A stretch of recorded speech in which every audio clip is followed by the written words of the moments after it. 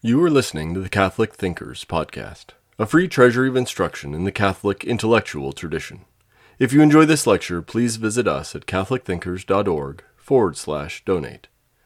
This course is from our International Catholic University Classics Collection, originally recorded between 1995 and 2005.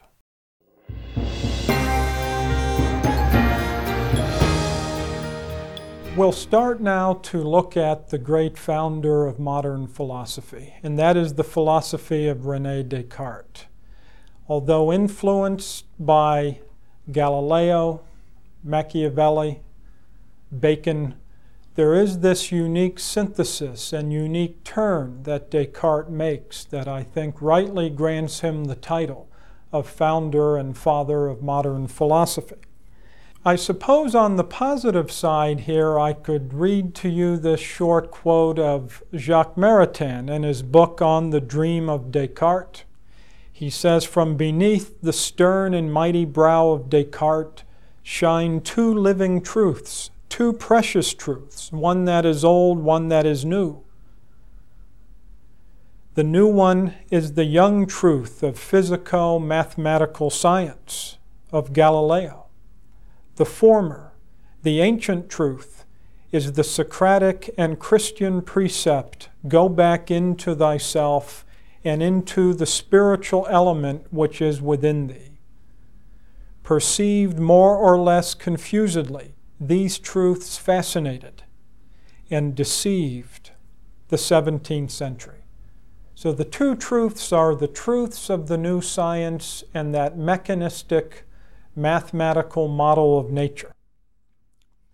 And this new self-awareness, this new sense of one's own power and one's own place as an individual in the world.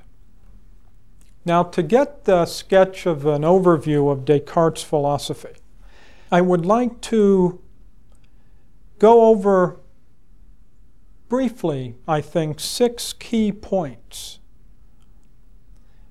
of the basics of Descartes' philosophy. And then we'll start to fill them in by looking at some of the text. I hope point you to the text so that you can read what Descartes actually says. The first one I've already mentioned, and that is the new goal.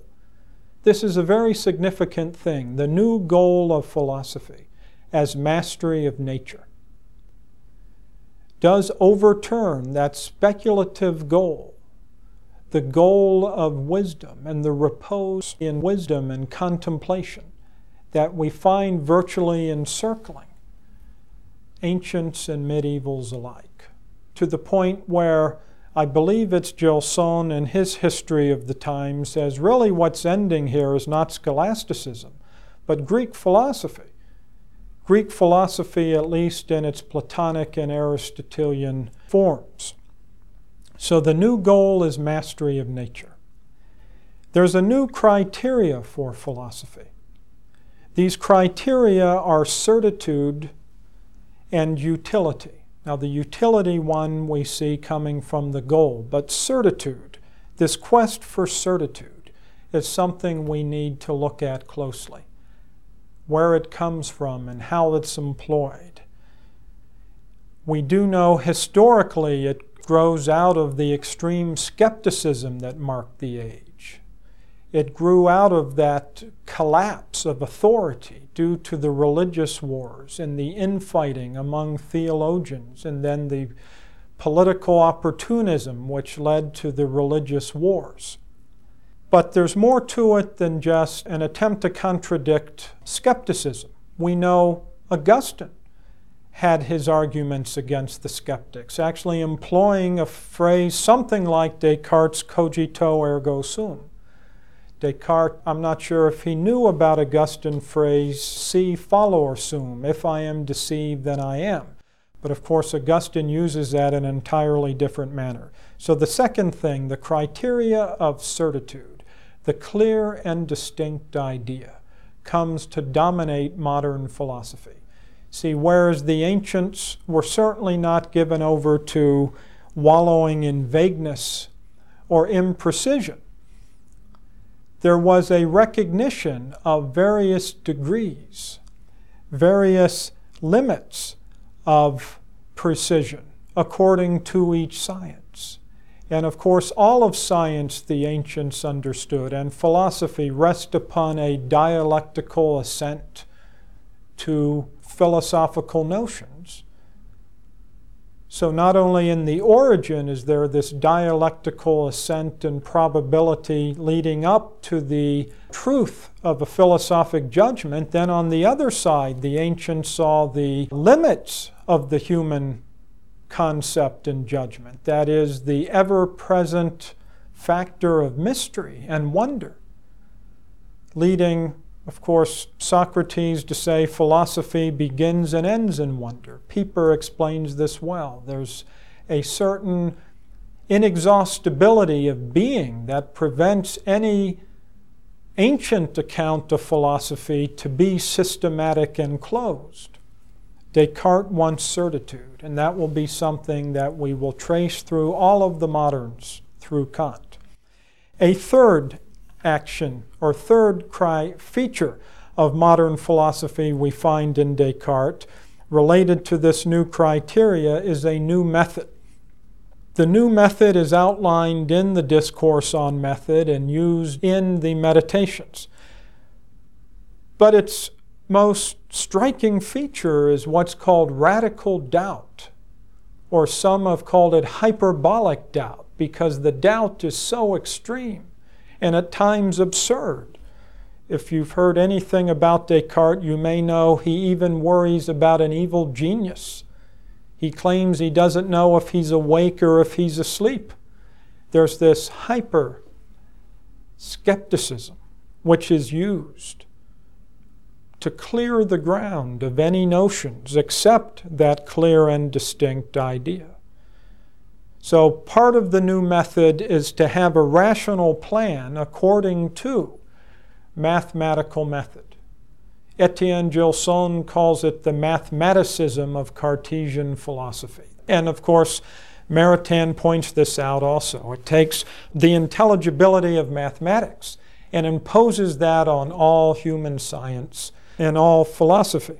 The fourth characteristic of modern philosophy will be this turning to new science for its basic model of nature, and that is the mechanistic model, which leaves as one of the trailing problems of modern philosophy a radical dualism, a split in the human being between body and mind, or body and soul. Actually, we'll see the term soul is dispensed with, and it becomes an issue of body-mind or body and consciousness. Fifth, we'll see in Descartes a certain ambiguity about that end. That is, there is this emphasis upon efficiency, this emphasis upon technical proficiency and power, but not as much time talked about the goal, not much time examining the good or the end. And we'll see how that good or end is consistently filled in by the philosophers, and that is with self-assertion or self-preservation or peace. This would be a sixth element that I think will characterize modern philosophy, is this lowering the goal of human hope and striving. Lowering the goal to peace or profit or pleasure. There is a consistent hedonism which runs through modern philosophy, originating in Kant. So those are some of the elements we're going to outline now in detail. To Descartes' popular account of his own discoveries called the Discourse on Method.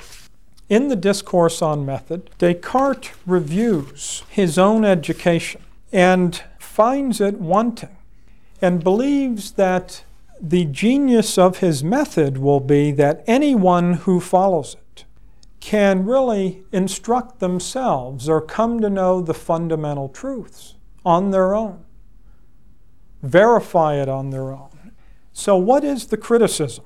Well, it's interesting. He begins with a strange regret, a regret that he ever was a child. I think this is one of the most revealing passages in an autobiography. He regrets he was ever a child because as a child he imbibed opinions and notions from his parents and his nannies and his teachers, which now he doesn't know which ones are accurate and which ones are not.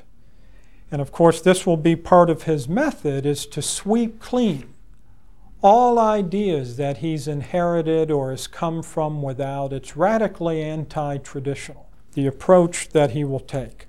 But let's look at it. Here's in part one of the discourse. He said, "I have been nourished on letters since my childhood, and since I was given to believe that by their means a clear and certain knowledge could be obtained of all that is useful in life, I had an extreme desire to reason or think."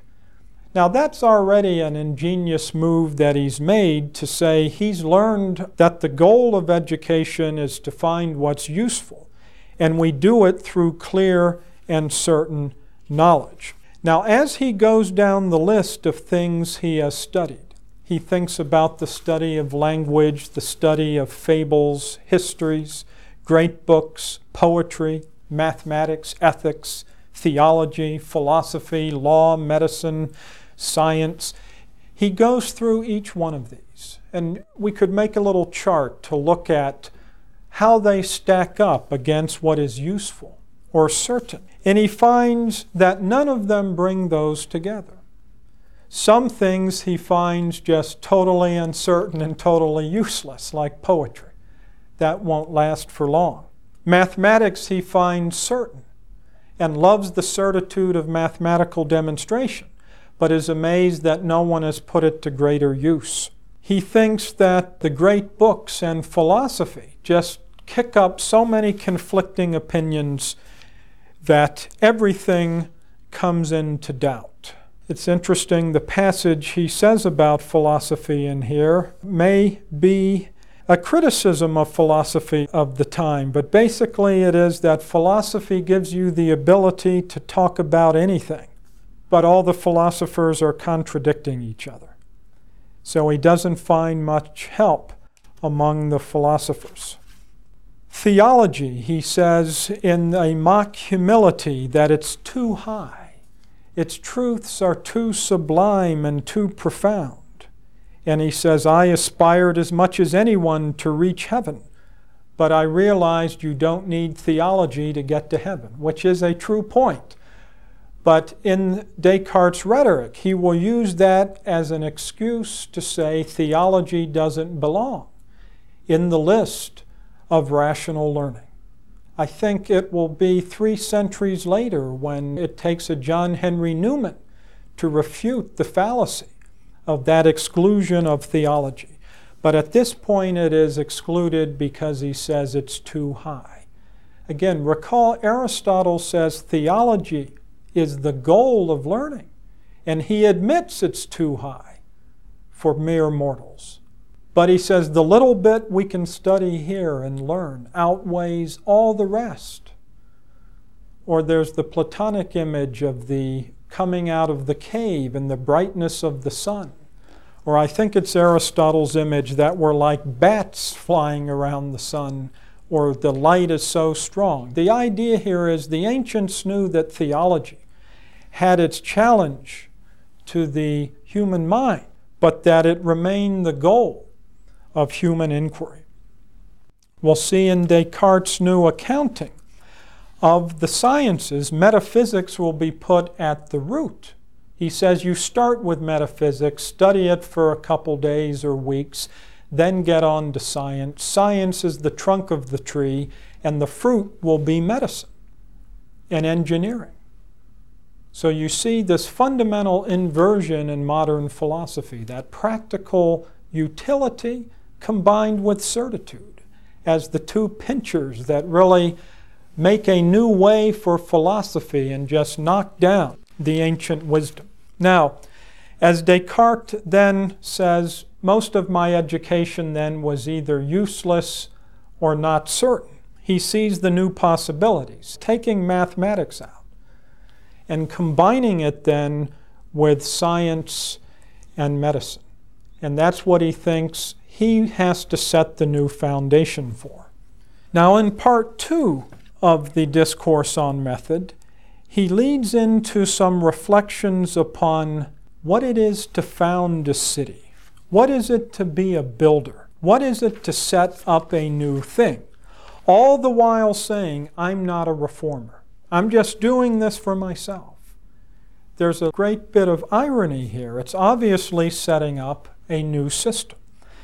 Now, what's interesting, in his reflection upon order, he has us consider a house, a city, a state. He goes from smaller to a larger work or art of human beings and makes the claim that there is more perfection found in a work done by one man according to a rational system than there is in something that's grown up over time.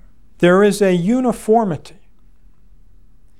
There is an efficiency which comes from allowing a single founding moment from the ground up, if you will. Think in your imagination, say, the difference between an ancient European city and Washington, D.C., which is supposedly laid out according to a rational plan under the influence of Descartes. Lafont, who designed it, was going to use a rational method.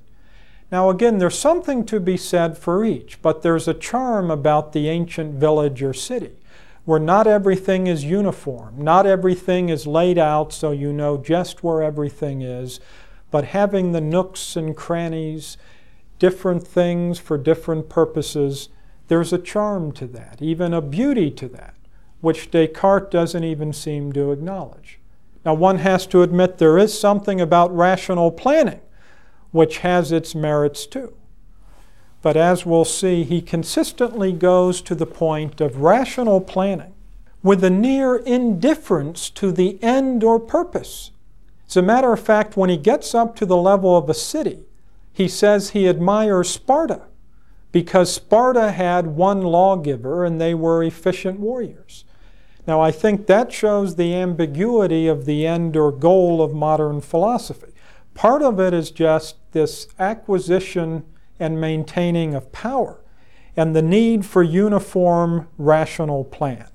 So to wrap this up, let me just say Descartes at the end of this meditation on perfection, in which he praises Sparta and the one rational designer, outlines his little sketch of method, which we'll see now elaborated on in the meditation, which we'll get to here in a minute. But here are the 4 rules. Let's just look at them in part 2 of the Discourse on Method and let it sink in. Here's his first rule of method. To accept nothing as true, which I did not clearly recognize to be so. That is to say, carefully to avoid precipitation and prejudice in judgments, and to accept in them nothing more than what was presented to my mind so clearly and distinctly that I would have no occasion to doubt it. Now that just has to be repeated numerous times and let it sink in. That's the radical doubt. To accept nothing but what is clearly and distinctly in your mind. In another passage, he'll say, I'll throw everything out and only bring it back if it will conform to the standard of mathematical certitude. It's just amazing. He must know this is hyperbolic, the absurdity of that, which the moderns, especially Hume, will relish the absurdity of. To make everything as certain as mathematics, I wouldn't walk into this room. I wouldn't get up in the morning. How could I tell my wife I loved her if everything had to conform to the standard of mathematical certitude? But that's what he's laying out as his number 1 principle. This is the revolution. That statement right there.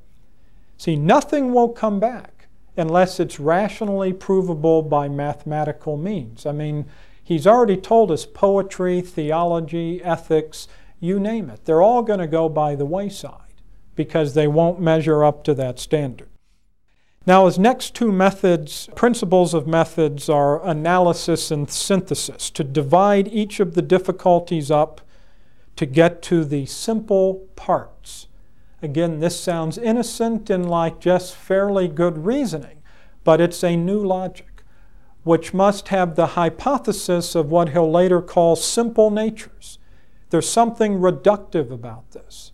To understand something, you have to reduce it to those clear and distinct elements, which will be, again, what's measurable or what's quantifiable, or something that I can make a simple.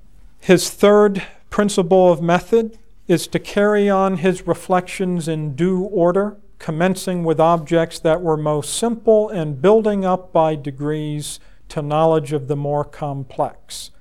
So this is the reverse side. There's a synthetic movement here to bring together and reconstruct, reality. That's really what this method is getting at. That will reconstruct in our minds the reality out there according to the simple natures or plans, that I can scientifically reconstruct the world in my mind. And then his fourth one is to enumerate and cover what he's done.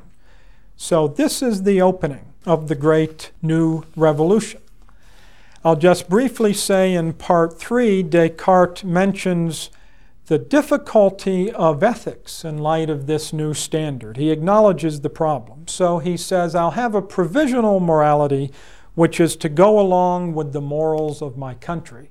Again, an implicit relativism here, which is inevitable if the only level of intelligibility is mathematics. Ethics and real practical knowledge does not have the certitude of mathematics. Aristotle says any gentleman would know that. Descartes here shows that he's not educated in the way that Aristotle thinks would be true wisdom. Further, he will say he will live by this Stoic maxim to stay what was within my power. Now again, this is another great irony. The moderns are influenced by the Stoics because the Stoics have that notion of human sufficiency, a self-aware notion of virtue. The flaw of the Stoics, of course, is that they say nature is not within our power. One must acquiesce in events. Descartes' whole trick here will be to say, look, the Stoics have it right. Don't worry yourself with what's not within your power. But the big question is, what is within our power, and can we extend the range of our power? So it's Stoic in one sense, but in another sense, it's a new thing. It's the modern thing. That is, interest in redesigning nature according to human power. Again, for what end, for what purpose, it's not always that clear. At times it just seems to be mastery for mastery's sake. At other times, certainly in the popularized form, it is mastery for the sake of comfortable self-preservation. That's something that Thomas Hobbes will bring out into his own. Now, Descartes does give a brief sketch of the new science of nature, looking at nature as a machine, and outlines the mechanisms of nature. But I think we will proceed on now to go about it in another form, and that is to open up the meditation. So now we will turn to Descartes' great work, which is the Meditation. Meditations on First Philosophy. See, it sounds like something his Jesuit mentors will say is just part of the philosophic tradition. It's first philosophy. It's even meditation. But you'll see it's a meditation on first philosophy, which takes off in this radical new direction. The meditation is actually a series of 6 meditations.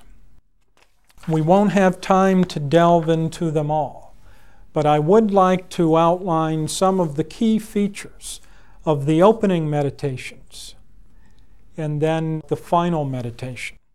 The first meditation is subtitled as follows: of things which may be brought within the sphere of the doubtful. And he opens up with recounting a story of a time he was sitting by himself thinking about what's certain. And let me just read some of it to you. He says, "It is now some years since I detected how many were the false beliefs that I had held from my earliest youth as true, and how doubtful was everything I had constructed on this basis.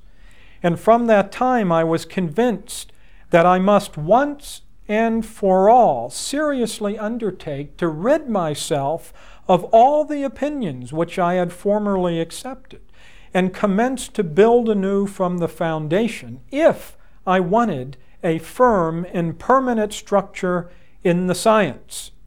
Now again, one just has to think about that in light of the Socratic method, Aristotelian method in philosophy. All philosophy struggles against opinion. All philosophy is an examination of opinion. But the ancient method saw that the problem with opinion is not that it's totally doubtful, but that it's partial, it's distorted, it's vague. And therefore you need a dialectical process of sharpening up what comes through common opinion, of comparing it with what is, of getting beyond just the mere appearance to see how the appearances are in tension with what is. But you can't, in the ancient method, just abandon appearance, abandon opinion, and think you can just jump right into truth or being by living in your own mind. It took this social discourse, this friendly conversation, this dialectical art by which you could develop the habit of coming to see deeper, coming to see a more comprehensive vision of things, acquiring definitions, reasoning out. Again, Descartes says, I will once and for all get rid of opinions and just start with certitude to build this structure. Now, to do that, he's going to use this method, which is to consider everything as false unless it's absolutely certain. See, again, think about that. Here's Descartes' formula. I will regard even what's probable as false unless it's absolutely certain. It's hyperbolic doubt. There's a misfit between this possibility of being in error and saying I'll treat it as total error. You know, it's probably the case that the floor I'm standing on is solid. I'm on the second floor of the law building at Notre Dame. I don't know with mathematical certitude that it's safe. Someone probably could figure that out. The engineers have. The point is, I don't know that. So if I'm going to act on the basis of pure idea, certitude and distinctness, and treat as probable what is merely false, I should run for the exit right now. But I don't and won't, because I know there's this range of certitude. Okay, so I think, why is he doing this? I think it is in order to get to a new foundation. See, this radical doubt, there's going to be something behind it. It's going to be the way that he discovers his own true power and his own true self by, now pardon the philosopher's word here, but by alienating the whole world. That is, making the whole world other than himself, to see his own position as the thinking self. That's really what happens in this opening of modern philosophy, is the loss of the world, which one could say is never recovered. You know, Maritain will say it's this idealism at the heart of modern philosophy, which we need the realist philosophy of Aristotle and Aquinas to challenge these premises. But it is this loss of the world, the loss of being, and this orientation to self and the contents of one's own mind. That is where Descartes is going with this. So to step briefly through Meditation 1.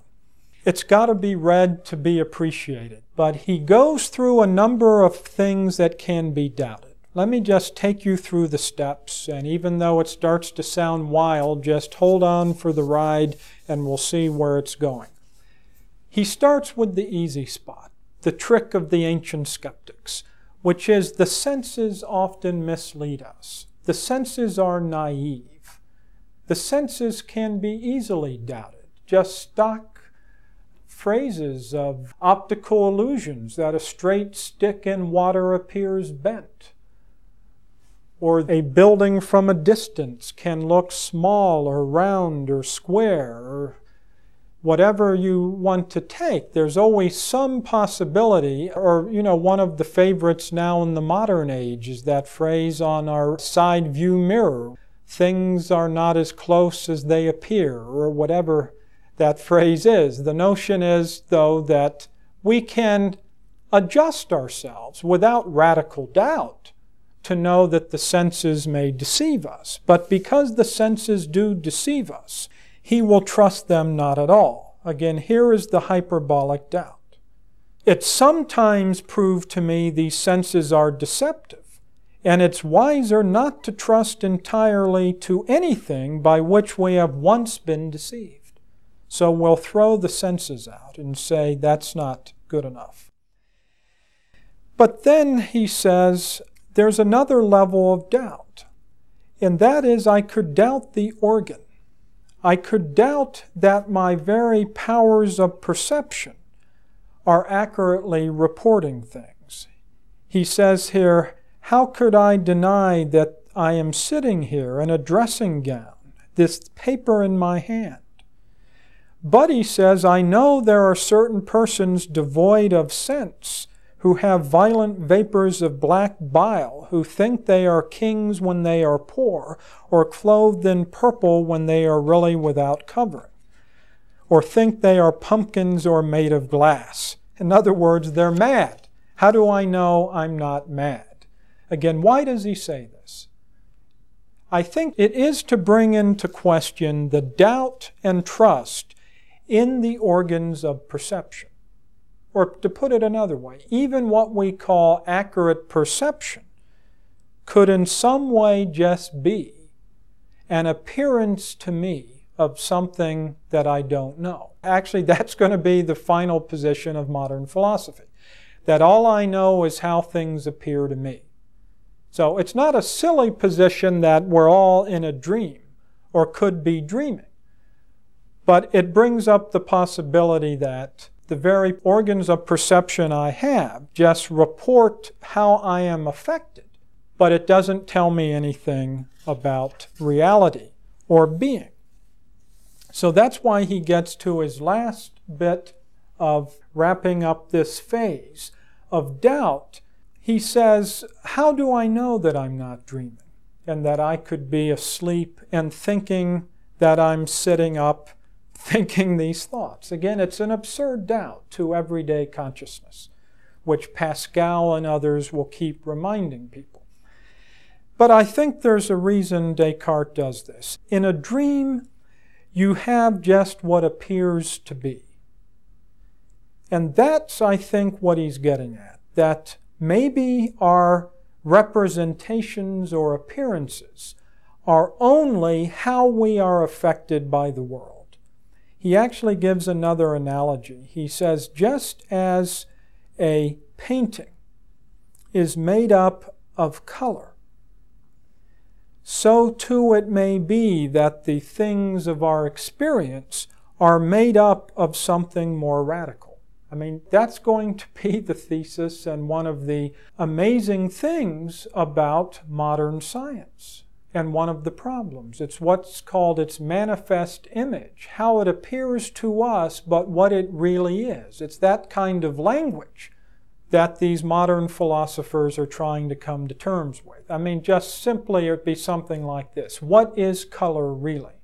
And if a scientist said it's really just a certain length of a wavelight, then you see the word blue or red could just disappear from our vocabulary. And that is one of the struggles of modern philosophy, what they call secondary qualities, blue, heat, various tactile sensations, are nothing but how we are affected.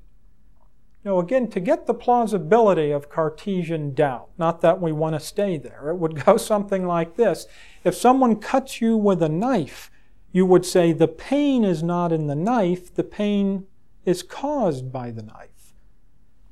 Descartes takes the next step and says, well, color is caused by some other thing. So how do I know what the thing really is? I don't.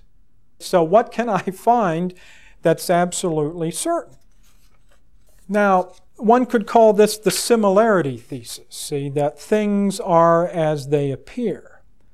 And he raises this possibility that the simple natures, the real things, that'll be body in motion, extension, is the real thing, and the secondary qualities are just how they appear to us. So we're getting now down to the level of pure mathematics or extension. Now, why doesn't he stop there and say, well, that's for real? He then does start to raise the possibility that maybe God is deceiving us. Or he raises this possibility. Let me read it to you. He says, I've had this notion of an all-powerful God who created me as I am.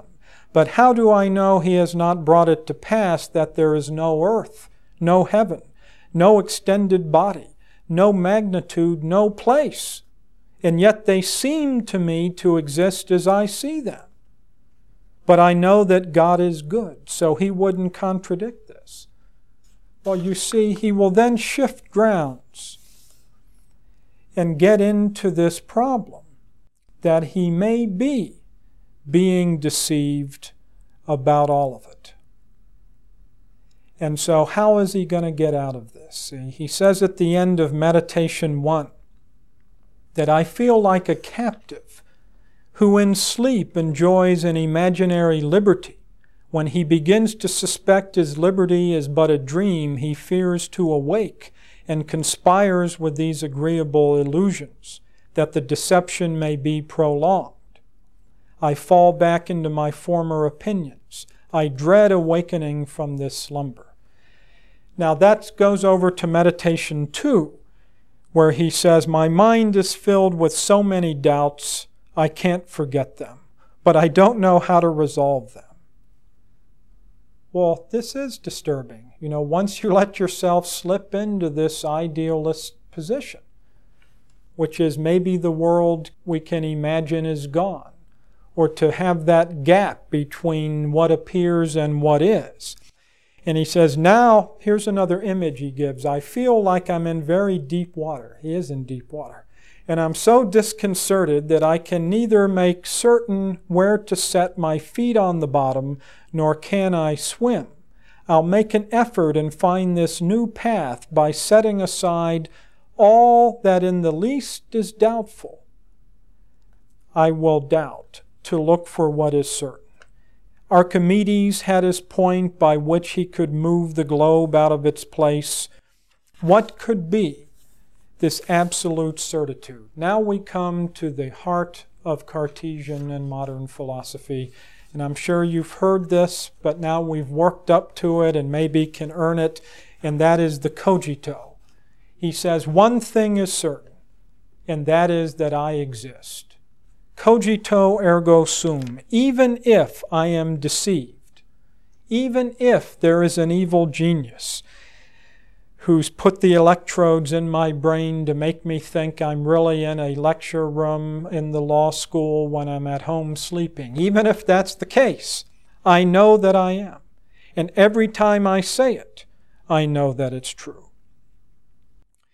So this is the rock bottom. This is the place, he thinks, the swimmer who's in deep water, the rock where he can put his feet. I think, therefore I am. I don't know if there's anything else out there. I don't know what it is, but I do know that I am. Now again, this is a strange beginning of philosophy, to begin with the certitude of oneself. We're still sort of in a pickle, which is the appearances suggest there is something more than myself. So how can I get the world back? Well, actually, before doing that, I should say he starts to develop the other great thesis of modern philosophy, and that is the dualism, that the world is divided into thinking things and extended things, into geometrical figures and to thinking selves or floating consciousness. And he makes this rigorous division into the two and identifies himself with the thinking thing. Now again, part of the strangeness of this method compared to the ancients is that Descartes thinks that the order of knowing is the same of the order of being, or that somehow it matches perfectly. If I know myself first, then there is something prior, something sufficient about knowing. On the other hand, we could say Descartes is somewhat neutral about the ultimate metaphysics of his position. And as you'll see at the very end, I think we could say it doesn't really matter ultimately if the world is so neatly divided, as long as it works, as long as it allows us to understand and manipulate nature according to that opening goal that we can master nature. So, to make the long story short here, the way Descartes is able to get the world back is through a proof that God exists. It's an ancient variation of an ontological argument. That is, he starts with the idea of God as a perfect or infinite being and deduces that such a being must be because he couldn't have produced that idea because he's imperfect and limited. Subsequent philosophers have shown what a poor argument it is. Part of the great debate over interpreting Descartes is how serious he is in this argument. I don't think we really have the time to try to account for the sincerity of the argument. It's a very long, extended proof, but as I said, the essence of it is it begins with an idea in his mind of perfection and concludes that he can't account for that idea from his own inner resources, from his own mind or the appearances of things, and so he says it must come from God. Let's grant him that for the sake of argument, just to continue the story. He goes on then to say that because God exists, God's truthful. God would not allow me to live in this delusion. And so there must be a world out there that somehow corresponds to what appears to me. Now again, all those doubts are still there. That's one reason I think the proof does seem a bit ad hoc. If he says God is truthful, by the way, he never repeats the word that God is good. This is what some of the people who doubt Descartes' sincerity point out, that most of the modern arguments for God do not list goodness as one of the attributes. They'll list power. They may list truthfulness. But to my knowledge, none of the great proofs for God's existence in Descartes, Spinoza, Locke mention his goodness. Goodness is an essential attribute here to get back the world. But if the world is brought back, we are still left with this dualism, that I exist as a thinking thing, the world out there I suppose to be bodies in motion following geometric design, consistent with Galileo and then later Newton. Here, let's get to the final problem of Descartes' philosophy through this fast tour we've had. We've got to skip over to Meditation 6, where he brings it all together. In Meditation 6, we are left with this problem of dualism. I am a thinking thing. Body is extended. It's curious, of course, that I find myself with a body, but I don't understand what it is, or it's somehow different from my very essence. That's the radical dualism. Descartes works out a solution that goes something as follows. I will have a little chart for you to look at to understand this. But basically, he resolves the dualism in a non-metaphysical way, by which I mean to say he admits he can't solve the problem of how a thinking thing is attached to a body. He talks about a gland that may go between, but that's really an ad hoc solution. One interpretation here of Meditation 6 is, in a way, he doesn't care about the being of things. His philosophy is a practical one. He's already told us that. It's certain because it's useful. That's the interpretation I'll be taking of Descartes. Why hyperbolic doubt and certitude? Where does that demand come from? Not from science itself, for the whole of reality. That wasn't Galileo. That won't be Newton.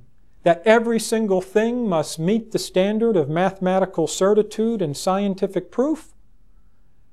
I think it comes from that Machiavellian element, which is we want to master nature. So only if it's certain can we master it. So here's what happens. Descartes has to admit we have two fundamental perspectives. I've learned this, and I'll do my best to explain it from Richard Kennington, who has an article on the teaching of nature and Descartes. It goes something like this. On the one hand, we have the natural attitude. He says, nature teaches me that when I feel pain, something's wrong, and I got to do something. That's the natural attitude. See, the natural attitude, as I told you, doesn't have that radical doubt. If a dog's barking at me and snarling, I run. If I put my hand in the fire and it's painful, I don't meditate on whether it exists or not. Locke will later poke fun at Descartes, saying, I stick my hand in the fire and I pull it out. Of course it exists. Of course, Locke doesn't get the subtlety. I think that's Descartes' view too. That, yeah, there are practical reasons to treat the world as if it were an external thing impinging on me. And primarily to see the importance of pleasure and pain. And to know then that the human being is a composite of body and soul. The problem is it's theoretically misleading. It's theoretically misleading because it operates on that similarity thesis and even the existence thesis. But if we see the natural attitude has its role to play, what role does it play? It gives us purpose. Pleasure and pain, benefit and harm, seeking what is agreeable, avoiding what's disagreeable locks in that final purpose of scientific efficiency. But it must be corrected theoretically. So here's the natural attitude. We correct it theoretically in terms of mathematical physics, and we get the scientific perspective. Here's the scientific perspective. Man is a machine. Nature is a machine. It's extension only. It's just sheer body. It's just matter in motion. It's atoms. It's chemicals. It's, add on to what modern science can tell us. Descartes anticipates this. The scientific perspective doesn't need soul. The scientific perspective doesn't need mind. The scientific perspective just sees man as a machine. He says it gives us, though, the true picture. It gives us the reality, the true picture, that is, mathematically clear and distinct ideas. There are only quantities, or what he'll call primary qualities, extension, motion, the elements of Galilean and Newtonian physics. Secondary qualities are subjective. That's the scientific view. It's all an appearance. See, that's why he has that wacky thing about the madman. In a way, that's what science tells us, that we're all madmen in a way. It's all just an appearance, caused by we're not exactly sure. Now, do you see the downside, though, of the scientific perspective? Its downside is it's neutral. An amazing passage in Meditation 6, Descartes says, according to strict science, health and sickness are the same. Now you say, what? But no, think about it. He says sickness operates by its own laws of physics. I mean, it's just following certain mechanical laws. But we judge that health is better than sickness. But strictly speaking, science is neutral. It's just an account of the machine. There's no good or evil.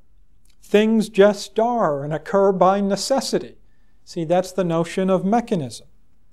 So how are these two brought together? There you'll see on the chart that natural attitude must be corrected by science because the natural attitude is naive about what is.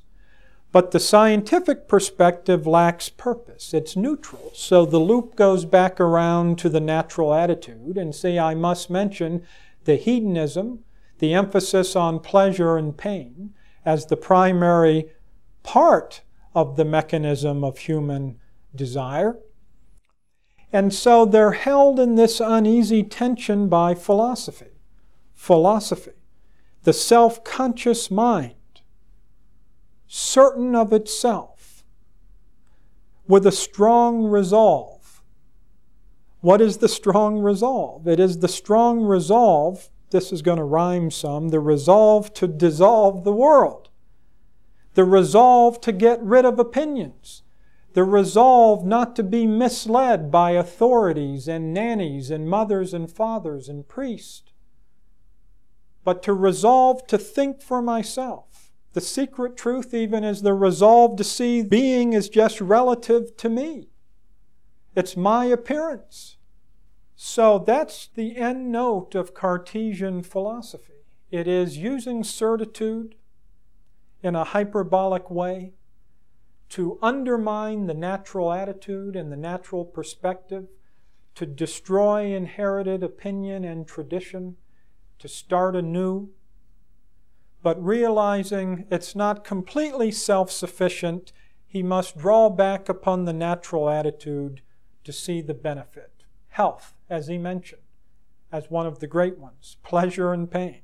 So where we will go next is to just make a quick review about some of the problems of Cartesian philosophy and look at this exuberant drawing out of some of the premises in the philosophy of Spinoza, and then turning over to another Frenchman, Pascal, and see how the very dynamic set up by Cartesian philosophy must be called off to recognize its insanity and absurdity and its limits, and to see the need, at least with Pascal, to open the way back to faith.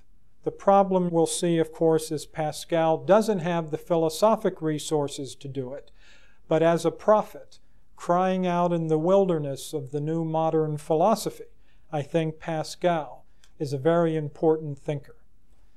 So that will do our job on Descartes. We hope you enjoyed listening to Catholic Thinkers. Please visit us at catholicthinkers.org/donate to help us keep this content free.